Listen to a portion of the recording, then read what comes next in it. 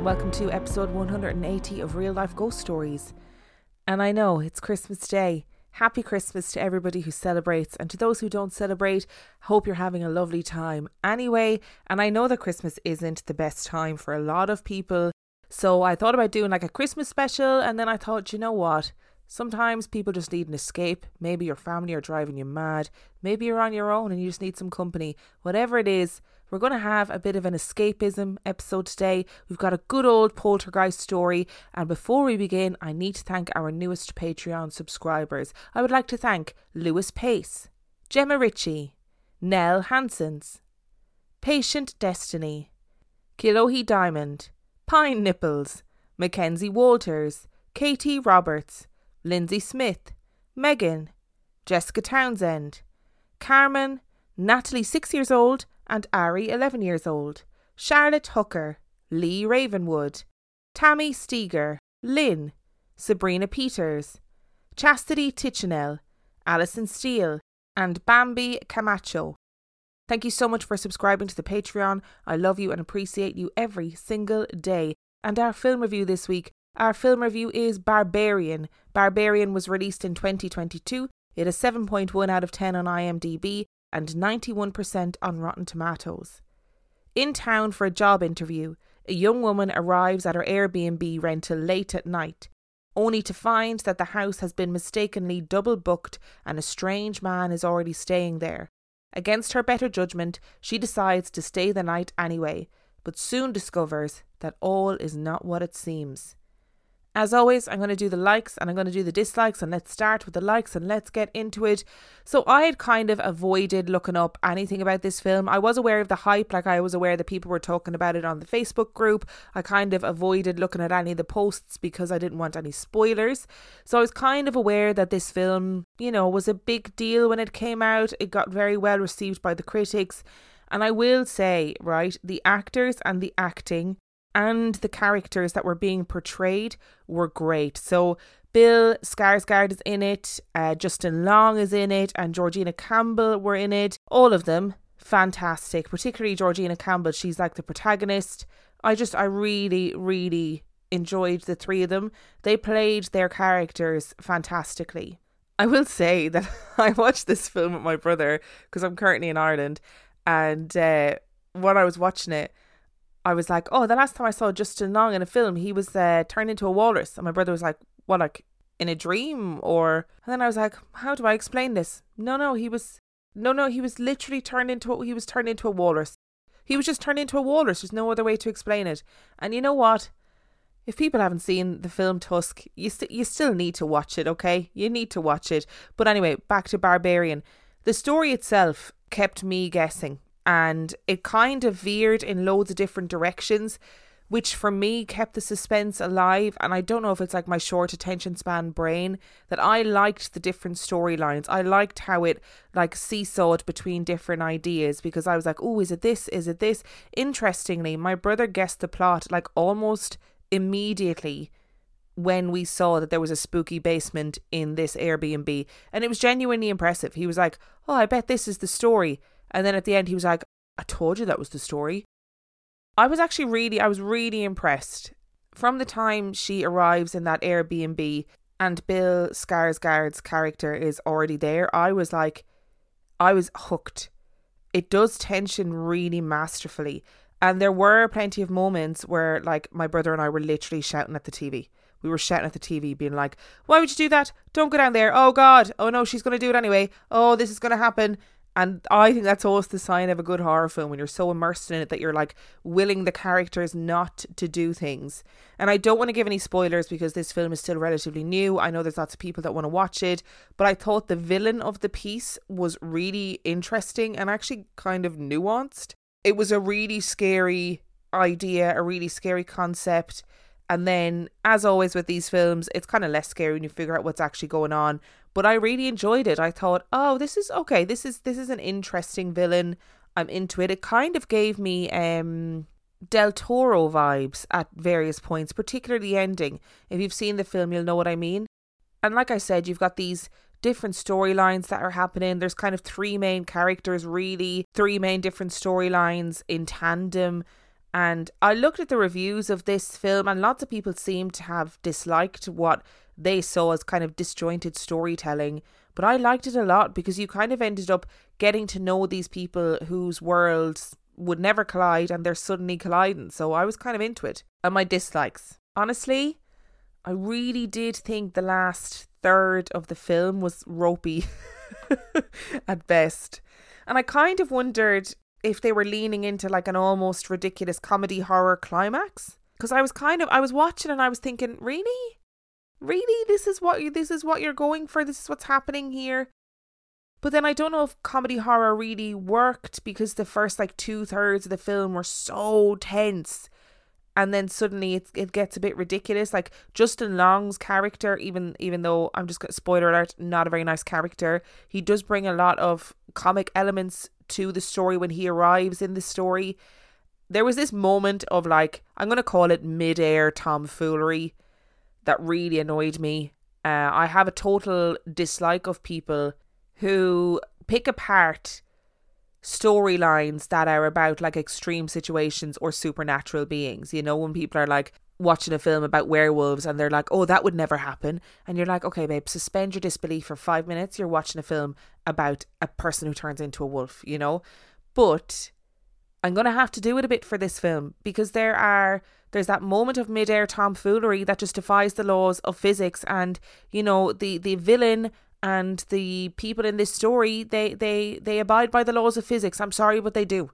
So there is no reason for mid-air tomfoolery. I'm just putting it out there. This is going to mean nothing to anybody who hasn't seen this film, but if you have seen this film, I hope you're nodding along. I hope you're nodding and you're going, yeah, okay, Emma, that mid-air tomfoolery was a bit ridiculous.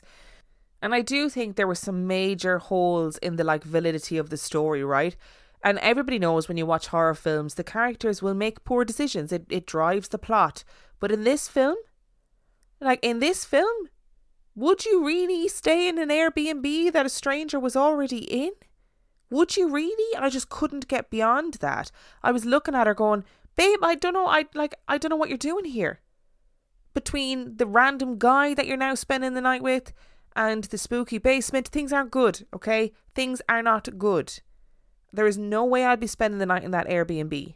There are also lots of moments where you're like, don't go deeper into the basement. Don't do that. Would you really do that in real life? And I absolutely know that I'm contradicting myself. So if there's anybody out there that's hate listening to this podcast, then, you know, you're being very much justified at this point. Because I don't like it when people pick holes in horror stories. But there were a lot of moments in this where I was like, no, I'm sorry. No.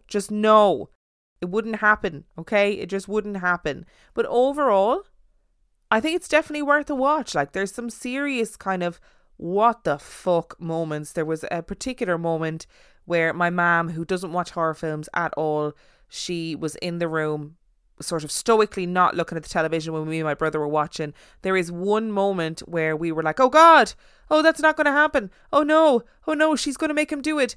Oh God. And we're like screaming at the TV. I was like, Mom, don't watch. It'll be really upsetting. There were a lot of what the fuck moments. I thought it was a decent villain. I thought there were some great characters and great suspense. But the final third of the film, you know, it isn't really great. But that final third doesn't negate how good the rest of the film is. So I kind of am a bit torn. I gave it 4 stars. My brother gave it 3 stars. So I'm going to give it 3.5 stars. Which brings us to our story this week. And I am really excited about this story. When I first started looking into it, I kind of thought it was just like another poltergeist story.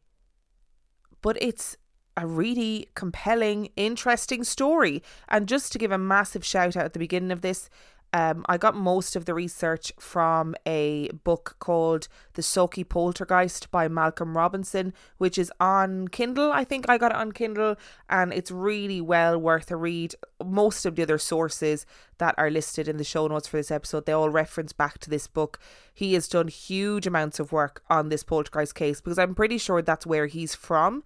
And obviously it's an older case than he is, but he is really interested in the case because it's where he's from. So settle down, get yourself a drink. This is going to be a pretty long story, so let's get into it. In November and December of 1960, a little girl in a small Scottish village found herself in the middle of what has now become the most famous poltergeist case in Scottish history. Paranormal investigator Malcolm Robinson became fascinated with this case and started investigating the events in 1987. He spoke with some of the little girl's classmates who witnessed the unusual activity that seemed to follow her. He attempted to speak with the little girl's aunt and other family members but fell short. For years he let the case go, feeling defeated from the lack of progress made. But in 1994, he decided to reinvestigate the mysterious poltergeist case. And in 2020, he released a book called The Sochi Poltergeist and Other Scottish Ghostly Tales, which offers some of the most detailed information on the case thus far, and includes interviews from people who saw the paranormal phenomenon in person. A vicar, 3 doctors and a teacher all witnessed the paranormal activity that somehow surrounded this young child. Dr. A.R.G. Owen, a mathematician and parapsychologist, said of the case, "In my opinion, the Sochi case must be regarded as establishing beyond all reasonable doubt the objective reality of some poltergeist phenomena." One of the most fascinating aspects of this case is that the poltergeist activity is not confined to one single location like most other cases in paranormal history. The Sochi poltergeist did not stay at the home. It appeared to follow 11-year-old Virginia Campbell to school. A poltergeist is a type of entity that is responsible for physical disturbances. Loud noises, levitating objects, disappearing objects, odours, electrical interference and physical attacks. The term poltergeist comes from a German term for noisy spirit. Theories such as unprocessed trauma and energy displacement offer, in the context of ghosts and spirits, a more grounded explanation for this type of unexplainable psychical activity. Real life and fictional interpretations of this phenomenon are abundant. One of the most iconic horror films of all time is an American film called Poltergeist. The famous line, "They're here," brought chills to audiences around the world and catapulted the paranormal phenomenon into the zeitgeist. The 1982 film was based on a real-life poltergeist case from 1958 that took place in the Herman's Long Island home. Another one of the most famous cases of poltergeist activity is the Enfield poltergeist case, whereby a young girl named Janet was the centre of strange and mysterious paranormal activity in the 1970s. If you need to refresh your memory about that story, then check out episode 21. But our story today centres around another young girl, an 11-year-old girl named Virginia Campbell, who was dealing with her own emotional anxiety at the time of this case. Sochi is a small town located in the central lowlands of Scotland. But it wasn't where 11-year-old Virginia Campbell wanted to be. Virginia didn't want to move to Scotland. She was the youngest child in her family by many years and had a completely different experience than the rest of her siblings. Both of her parents were close to 60 years old, and her siblings were already grown with their own families. Accounts of the family claims that they gave the impression of people who had lived for a long time in a remote and isolated place. That loneliness was only amplified with the move to Scotland from their family farm in Ireland. Her father, James, had to stay behind to sell the farm. She also left her dog, Toby, and her best friend, Annie. She wasn't too thrilled about having to live with her aunt and uncle and share such a small house with them. She shared a room and a bed with her cousin Margaret. Arriving in Sochi without her father James was hard for Virginia. Her mother got a job at a boarding house a few miles away, which left Virginia alone with her uncle and his family most of the time. She had to adjust to a new life at school, where she was reportedly shy. Some accounts even referred to her as unemotional and placid. She spent most of her time with her cousin, who was close to her in age. Sharing a room, missing her home, and talking with Margaret was how Virginia spent her time. Initially, her new life in Scotland was quiet but overwhelming. But it wasn't long before the disturbances started. A scratching was heard throughout the house that no member of the family could account for.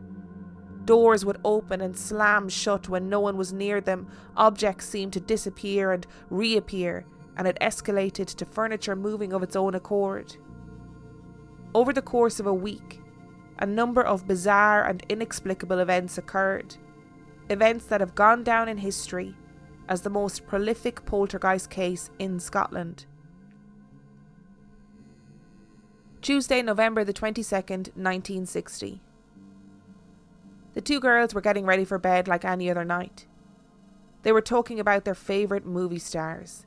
The conversation was rather light-hearted, despite Virginia's emotional anxiety within her current circumstances. Like any other night, they got ready for bed and climbed in, ready to go to sleep. But something kept them from sleeping. They heard a strange thunking noise coming from somewhere in the bedroom. It sounded like a bouncing ball. At first, the noise appeared to be coming from behind the bed headboard. It stayed in the bedroom for a little bit before moving to outside their door. The sound made its way down the stairs and into the living room. Her aunt and uncle were sitting downstairs in the living room, and when they heard the commotion coming from the girls, they nonchalantly told them to settle down and get back to bed. But the girls came out into the living room and expressed their reactions to the mysterious tapping sound they were still hearing. Again, the girls were sent back to bed, but this time they were followed by their aunt and uncle, who watched in amazement as both girls lay with their arms under the covers and bangs and knocks audibly emanated from the headboard behind them. The girls lay, ashen-faced with fear, hardly daring to move in the bed, but thankful that someone was hearing what they had been hearing. To settle the girls down, the aunt and uncle made the swift decision to remove them from the bedroom and move them into a different room and tucked them into bed. The thunking noises continued behind the headboard, but as soon as Virginia fell asleep, the noises stopped. Wednesday, November the 23rd, 1960. Virginia did not go to school the next day. That afternoon, more inexplicable events occurred in the house. When Virginia and her aunt and uncle were in the living room, they all witnessed the same events. A sideboard from their living room moved 5 inches out from the wall and then moved back in again. Virginia was right next to the sideboard, but did not touch it or did not appear to have moved at all. That evening when Virginia went to bed, loud knocks were heard all over the house. The family was so shaken by these events that they enlisted the help of their neighbours. They hoped that their friends may be able to help them identify the root of the strange noises and unnatural activity they'd been hearing in their home. The local vicar, Reverend Lund, was called to help to find answers. He arrived at midnight that night and was able to decipher that the knocks were coming from the headboard of Virginia's bed. He asked Virginia to move away from the headboard in order to ensure that no part of her body was close to the wood, and still the noises continued. Virginia did not seem to be causing these noises, nor was anyone else in the house playing any tricks. They seemed to be coming from something else or somewhere else. Reverend Lund ascertained that the headboard was not pushed against the wall, so the knocking could not have been coming from next door and reverberating through the headboard. And when he placed his hand on the wood of the headboard, he could feel the knocking vibrating through the wood. While Lund was in the bedroom, he witnessed the poltergeist activity firsthand. A large wooden chest that stood at the end of Virginia's bed began to rock back and forth slightly, so slight at first that it took the inhabitants of the bedroom a few minutes to really notice it. As they watched, the large wooden chest levitated off the ground slightly and jerked towards the bed where Virginia lay. The chest was heavy and full of bed linen. It was not an empty chest that could be moved by a burst of wind or any other seemingly reasonable explanation. The chest rocked against the floor before moving off the ground again and moving 18 inches across the floor. It then returned to its original position in the room. When Lund suggested Virginia and Margaret get back into bed, there was an outburst of violent knocking, as though something did not want Margaret in the bed with Virginia. Reverend Lund suggested that Margaret sleep in a different bed in the same room, and the knocking ceased, and both girls slept soundly without any further interruption. Thursday, November the 24th, 1960. By this point, Virginia's father had arrived in Sauchie. He had sold the farm in Ireland and moved into the already full house. He was also witness to bizarre poltergeist phenomena, seeing an apple levitate out of the fruit bowl and a sewing machine started up by itself. Virginia's mother was recorded as stating, "An apple jumped out of the dish. Virginia ate it. I went away to the phone. Virginia was in the house with Dad. He said while I was away an apple came out of the dish 3 times. The pot came off the cabinet and hit Virginia on the nose. It settled on the chair just before I came back. A piece of chocolate jumped off the sideboard, also a pencil. A Brillo pad came out of the kitchen into the living room. The light went on twice. Virginia was using the cleaner. It went off and the rubber flew off the handle. There was a knocking under the table. Virginia gave 3 knocks. Then there were 3 knocks back. On this day, Virginia stayed home from school again. That evening, Lund came over again to observe Virginia. They witnessed Virginia's pillow rotating about 60 degrees, while her head was still lying on it. Lund also heard knocking and saw the linen chest rock back and forth. The family doctor, W.H. Nisbet, was called in to offer his insight and opinions on the very strange occurrences surrounding this little girl. Dr. Nisbet heard knockings himself and also heard a sewing noise with no root cause. He also observed an odd rippling movement along the surface of her pillow. The occurrence looked like an invisible entity was running their finger or hand along the bed linen. The doctor was unable to help and was only able to offer to prescribe some drugs to help calm her nerves. Friday, November the 25th, 1960. The next day, the disturbances continued still. But this time, it did not happen inside the house. Virginia finally went back to school. In the afternoon, while Virginia was in class, her teacher, Margaret Stewart, saw the little girl's desk lid rise steeply, but Virginia did not seem to be touching it. Later, the teacher saw Virginia trying to hold it down. While the rest of her classmates had raised their hands, Mrs. Stewart noticed Virginia using all her strength trying to hold her desk lid down. It appeared to want to rise of its own accord. By the afternoon, Mrs. Stewart saw an unoccupied desk behind Virginia raise an inch off the floor and settle back down. She inspected the desk and found no strings, no levers, or other devices that would have caused the effect. She found nothing. That night, Nisbet came back to the house to watch over Virginia as she slept. He saw the same phenomena from the night before. The chest moved a foot, and the lid opened and shifted several times. The pillow rotated, and the rippling phenomenon appeared on the bedclothes again. Nisbet described this as puckering, as if due to traction by an invisible agency. Saturday, November the 26th, 1960. For the 5th day in a row, the strange activity continued. The same phenomenon was witnessed Saturday evening. The noises and the movements happened again. Sunday, November the 27th, 1960. On Sunday, Virginia fell into a trance. During this trance, she called out for her dog and her friend Annie, whom she left behind in Ireland. Monday, November the 28th, 1960. On Monday morning, another disturbance happened at school. While she was in class, Virginia approached the teacher's desk to present her teacher with an essay which she had written. And as she put the essay on the desk and stepped away, a long blackboard pointer that was on the desk started vibrating and fell onto the floor. Virginia was standing away from the desk and had her hands tucked behind her back while this happened. She could not have been physically responsible for the movement of the desk objects. And things got stranger. As Virginia stood helplessly, the teacher's desk began to vibrate.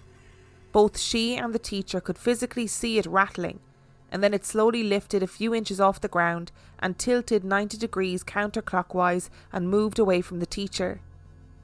Virginia burst into tears.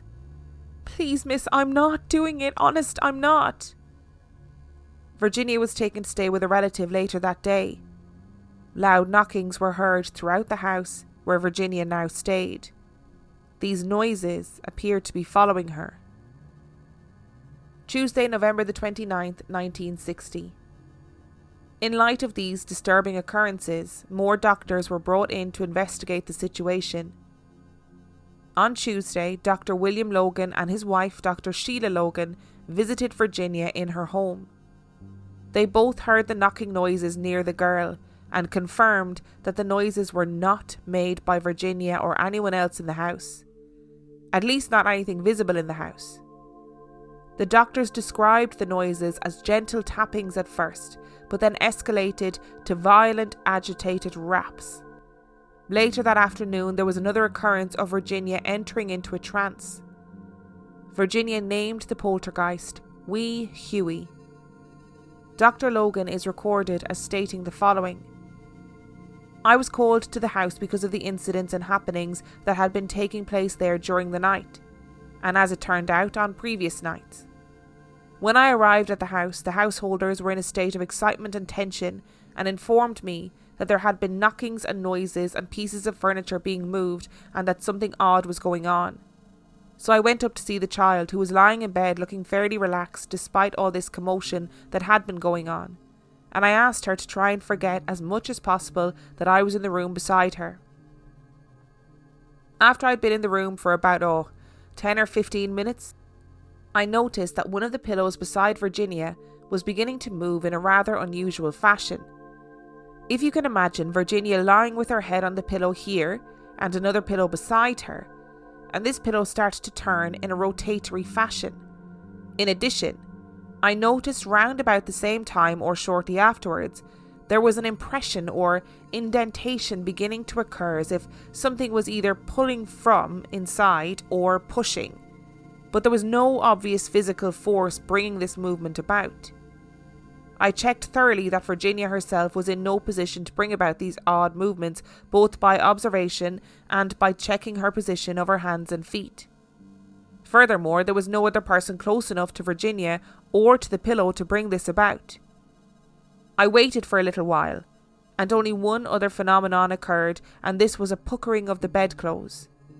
Now again, if you can try and imagine this piece of cloth as part of the coverlet on Virginia's bed, the bedclothes appeared to be pulled up and pulled towards Virginia as if some force was trying to pull this coverlet.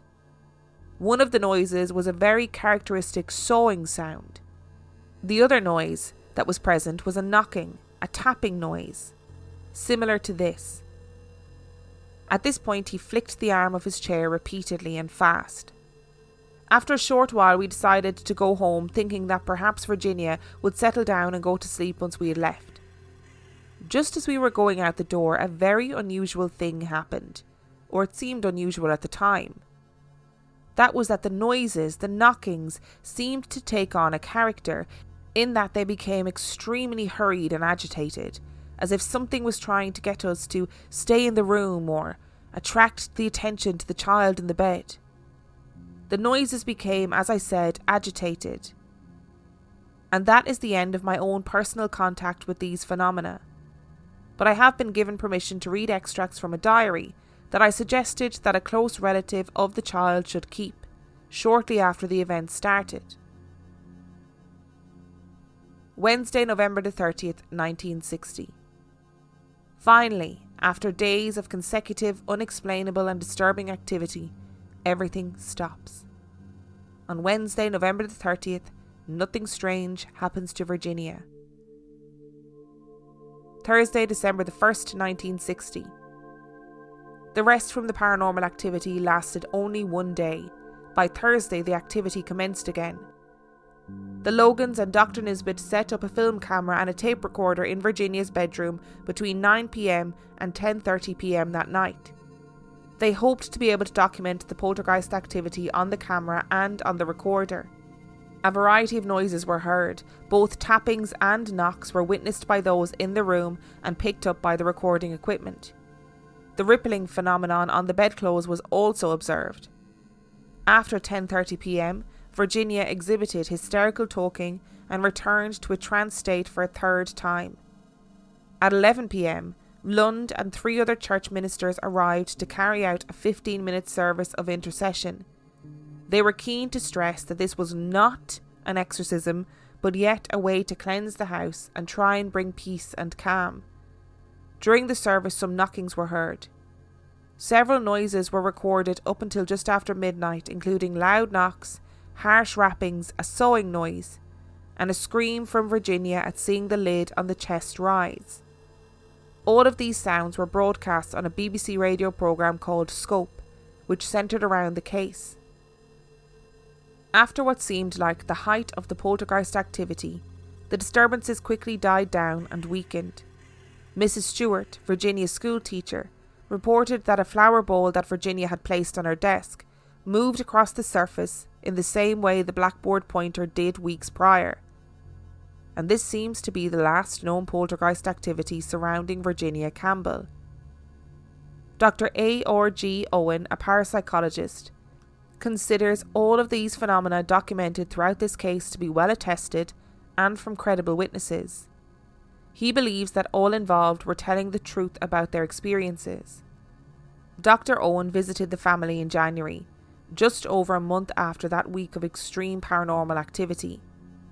He interviewed Reverend Lund, Dr. Nisbet, Dr. William Logan, Dr. Sheila Logan, and Margaret Stewart. He also interviewed Virginia and members of her family. Owen stated that all observers agreed that the sounds appeared to originate in the room where Virginia was, and were not consistent with their fraudulent production outside the room. To sum up, it seems evident that the physical phenomena observed by the key witnesses are incompatible with trickery by Virginia or by other children or adults. This quote was taken from Owen's book, Can We Explain the Poltergeist? According to the newspaper, the Aloha Advertiser, Dr. Nisbet is quoted as saying, "Virginia is not responsible for what has happened. The child is innocent. What has taken place was not conjured by the child herself. An outside agent is responsible. Believe me, something unfortunate has been going on in that house. The girl was hysterical all the time the phenomenon was appearing. We decided to then try sedation. Virginia was given mild tranquilizers to quieten her. If the phenomenon was being conjured by her own imagination, they would no longer appear if her brain was dulled. But even though the brain was not working normally, the phenomenon still appeared." A lot of poltergeist activity seems to centre around the single individual. This is why many paranormal investigators believe the activity is caused by the subconscious mind of that person. This is a sort of psychokinetic activity, where objects can move solely through the power of the mind. In many of these cases, the person is under emotional, psychological, or physical stress. Going through puberty is a catalyst for that emotional, psychological, or physical distress. Parapsychologist William G. Roll looked into this phenomenon in the 1950s and 1960s. These paranormal manifestations are now commonly understood to be psychokinetic manifestations produced by living persons. Roll called this recurrent spontaneous psychokinesis, also known as RSPK. This theory found that the paranormal activity could almost always be traced to a person. Was little Virginia Campbell manifesting poltergeist activity due to her emotional instability after her move to Scotland? Was there an entity attached to her, or was she exhibiting psychokinetic manifestations? Malcolm Robinson wrote his book The Sauchie Poltergeist on the case, and even gave a lecture in Sauchie in a place called Sauchie Hall in November of 2021. At this presentation, he played the audio recordings from the event that hadn't been heard publicly in 61 years. Malcolm considers the fact that the activity seems to follow Virginia very rare. For any poltergeist event, this is very rare, he says. It may happen occasionally, but in the main, most, if not all, poltergeist effects will contain themselves to one location, and that's usually the home or the residence of, shall we say, the victim. There are a couple of other points from Malcolm's book that I thought might be interesting to note. Firstly, he interviewed Virginia's teacher, Mrs. Stewart, that was witness to those events, and she confirmed the things that were alleged to have happened in the classroom, and also stated that on occasions she had seen the children's jotters rise up and move away from Virginia, and she felt that during the phenomena, items always seemed to move away from Virginia. On one occasion, Virginia went through the classroom door and left it open, and when Mrs. Stewart went to close it, she just couldn't, no matter how hard she pushed it. She ended up having to get 3 children and her to push against the door to close it, and she said that she felt like a force was keeping the door open. She also made a point to note that these events seemed to happen on a 28-day cycle. The other striking thing that Malcolm discussed in his book pertained to what Dr. Logan referenced earlier. He spoke about a diary kept by a family member, and sections of that diary were aired in the BBC documentary. In it, the family member who kept the diary spoke about the phenomena that was happening in the household and mentioned that Virginia's bed sheets had turned from green to red, which seems completely random, until Malcolm reached out on Facebook for people who may have remembered the case, and a woman contacted him. A woman who lived in Virginia's house, but in 2003, and her email read as follows. Hi Malcolm, yes, I lived there round about 2003 with my 2 boys, Michael, who was 2 at the time, and John, who was 5 at the time. They shared the back bedroom, and my eldest son John had constant nightmares, saying that there was a lady talking to him when he was falling asleep, and that his bed covers were changing colour. He was so distressed that I swapped rooms with the boys. The back bedroom had a horrible, thick feeling in the air, quite hard to describe it, not nice at all. I suffer with sleep paralysis and hadn't had it in a long time, but seemed to have it nightly in that house. My husband worked offshore at the time, and I was there alone with the boys most of the time. There was always strange and very loud bangs and noises, and my kettle used to turn on and off by itself on a daily basis. Also putrid smells now and again that would disappear on their own. I spoke to one of my neighbours about my kettle, and she told me that I carried a presence with me wherever I went. We moved shortly after that. My father-in-law was at school with Virginia Campbell, and he told me how he remembered the desk lifting up and down in that classroom. So is it possible that the poltergeist was still there, or it wasn't a poltergeist at all? Conversely, the people who lived in that house after the residents of 2003 experienced nothing untoward. And to even further the weirdness of this story, Malcolm was then contacted by a man who had lived at number 17, 2 doors down from Virginia's house, who reported that plugs would fly out of the sockets as members of the family walked past. Strange clawing and scratching noises could be heard. Members of the family would refuse to enter the building. The family would hear footsteps running around upstairs. And the man stated that as a child he remembered floating down the stairs numerous times and never being able to explain it. If you're a long-time listener of Real Life Ghost Stories, you may remember a listener named Tanya who sent in a story of her floating down the stairs too. So what happened in Sauchie all those years ago? Did Virginia simply make it up? Was it repressed emotion, a separate entity, a haunting? Whatever you believe, based on eyewitness testimony, this might just be the most compelling poltergeist case we have covered on this podcast. Before we get into the breakdown of this episode, I just want to say another shout out for the book The Sauchie Poltergeist by Malcolm Robinson, where most of the information for this episode came from. All of the sources seem to kind of loop back to this particular book, and in fairness, it's very detailed. He goes through all of the different newspaper articles from the time, so the different people who were involved. He went and found a lot of the people that were involved and spoke to the ones who were willing to speak to him. So it's very, very detailed if you are interested. I got it on Kindle, I think. Yeah, I did. I got it on Kindle, so that is a good place to start if you're looking for it. And also, before we get into theories, if you hear any dogs barking, door slamming, footsteps, or slight crackling on the microphone, just to let you know, I am currently in Ireland and this episode is suffering greatly from crackly mic syndrome. Also, it's suffering from dog barking at crows outside of my window syndrome and general family members walking around syndrome. So, send well wishes, send thoughts and prayers. So listen, right, we know the theories around poltergeists already on this podcast, right? We've been down this road numerous times.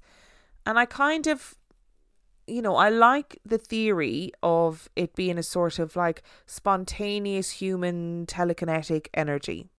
I'm not a massive fan of people who just sort of blankly say it's repressed sexual energy. I don't really want to talk about that when it comes to an 11-year-old girl. Not that I don't think teenagers have sexual energy, because they absolutely do. But the thing is, it's weirdly vague. And I think repressed emotions is probably more of an appropriate term. So if you imagine, like, Virginia is this 11-year-old girl. She is plucked out of really rural Ireland and moves to Sauchie in Scotland, where probably nobody understands her because of her accent, and probably she's struggling to understand people because of their accent, just cultural differences. Like this story said, she was from a family who seemed like they'd lived a very isolated life for a long time, so they probably weren't very cosmopolitan people, even by small village standards. So she's suddenly been taken from, her dad's not there, her dog's not there, her best friend isn't there.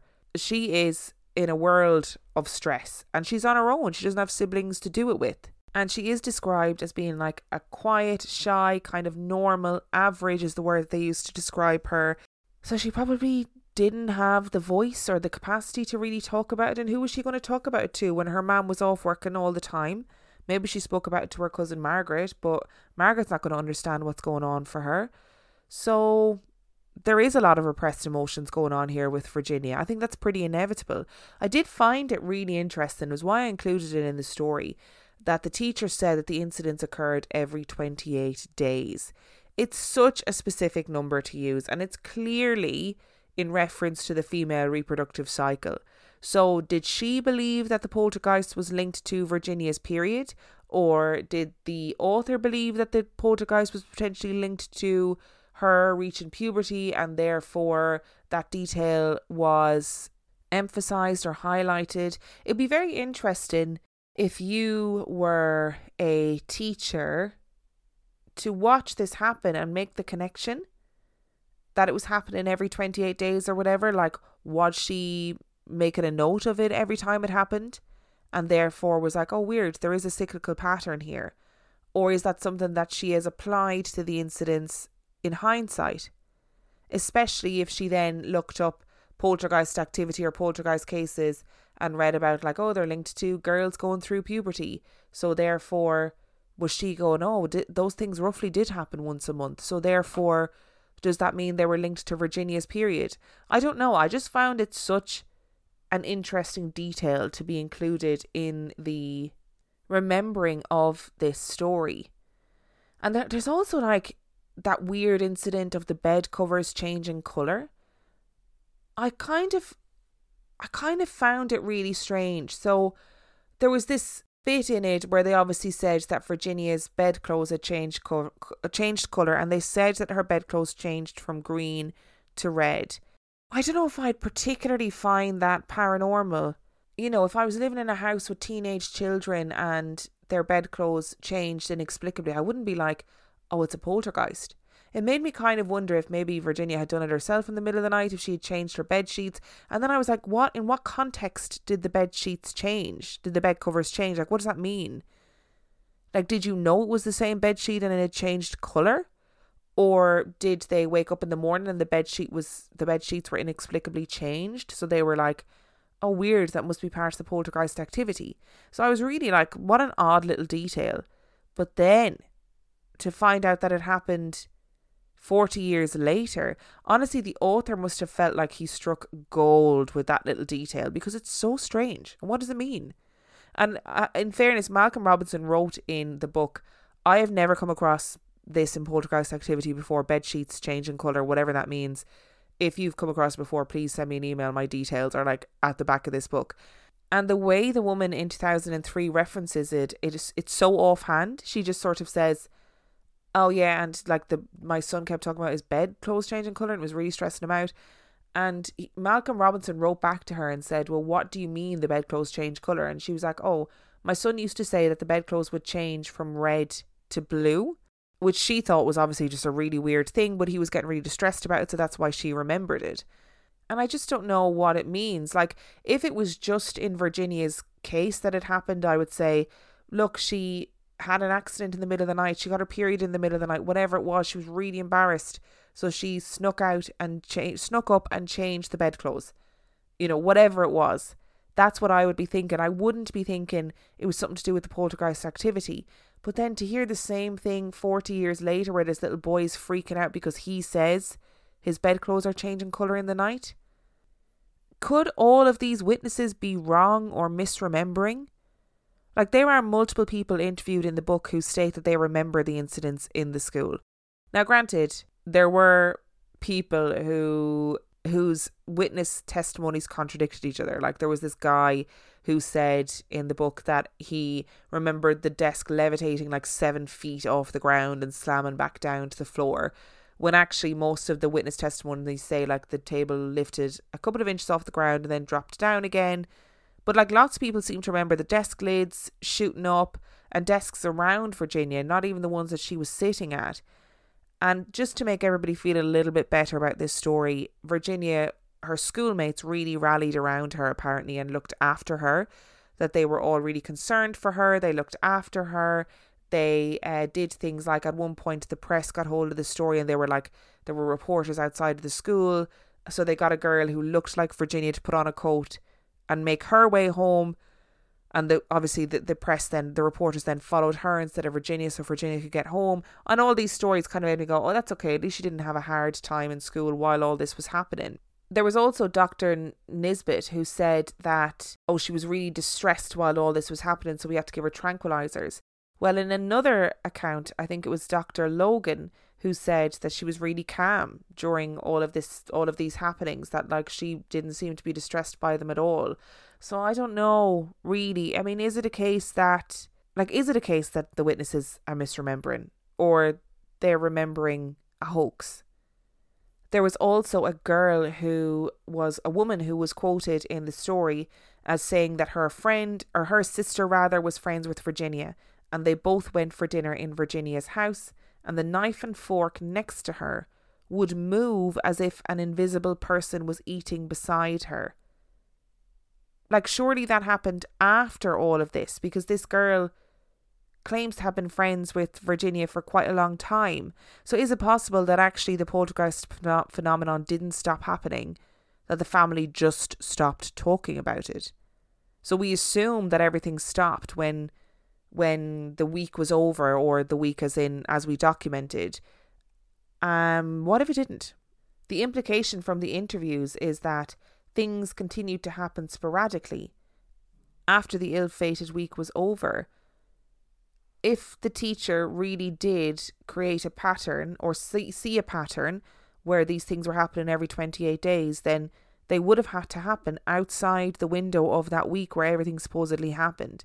And if these friends were calling around for dinner and knives and forks were moving as though somebody was eating next to Virginia, and they said like a glass would lift up as if someone was drinking out of it next to Virginia, then we can assume that these things continued to happen afterwards.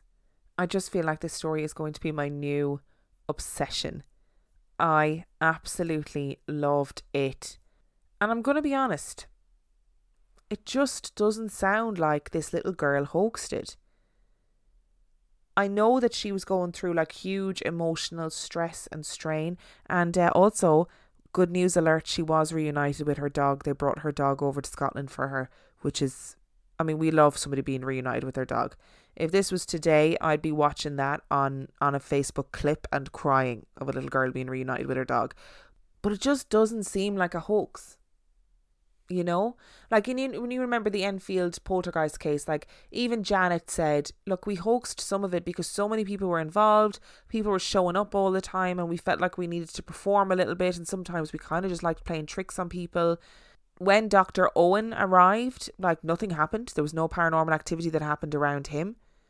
So you'd kind of think that if she was hoaxing it, she would have continued the hoax. You know what I mean? That she would have been like, oh, I need to perform for this person now. I need to perform for this person now.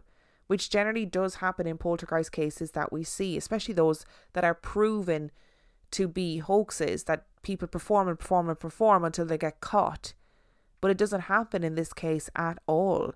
And there's things that are said to have happened, like the knocking on the headboards. Yeah, that's explainable. There could have been a way that she figured out how to do it. There's lots of ways that she could have done it. But things like the big chest that was tilting, the lid lifting off it, the desks moving around her, the teacher's desk moving, you know, and these people all years and years later saying, no, these things really did happen. I really did witness those things happening. And to be really clear, it doesn't seem like the family had any benefit from this story. They had no financial benefit. They had no personal benefit. They seem to have been quite traumatized by the whole thing. Do I need a full Danny Robbins series about this? Yes, I do, Danny, if you're listening. So let me know what you think about this story. Is this the first time I've looked at a poltergeist story and really gone, oh, fuck, did this little girl move things with her mind because she was so emotionally distressed? Maybe. Thank you so much for listening to today's episode. Remember, if you've got a spooky story that you would like to share, you can email it to reallifeghoststoriespodcast@gmail.com. You can also check out the website reallifeghoststoriespodcast.com. And if you are desperate for extra content, you can sign up to Patreon, patreon.com/reallifeghoststories, where for $5 a month or $2 a month, you get access to heaps of extra content, as well as every single main and mini episode completely ad-free. And on that note, I shall see you next time.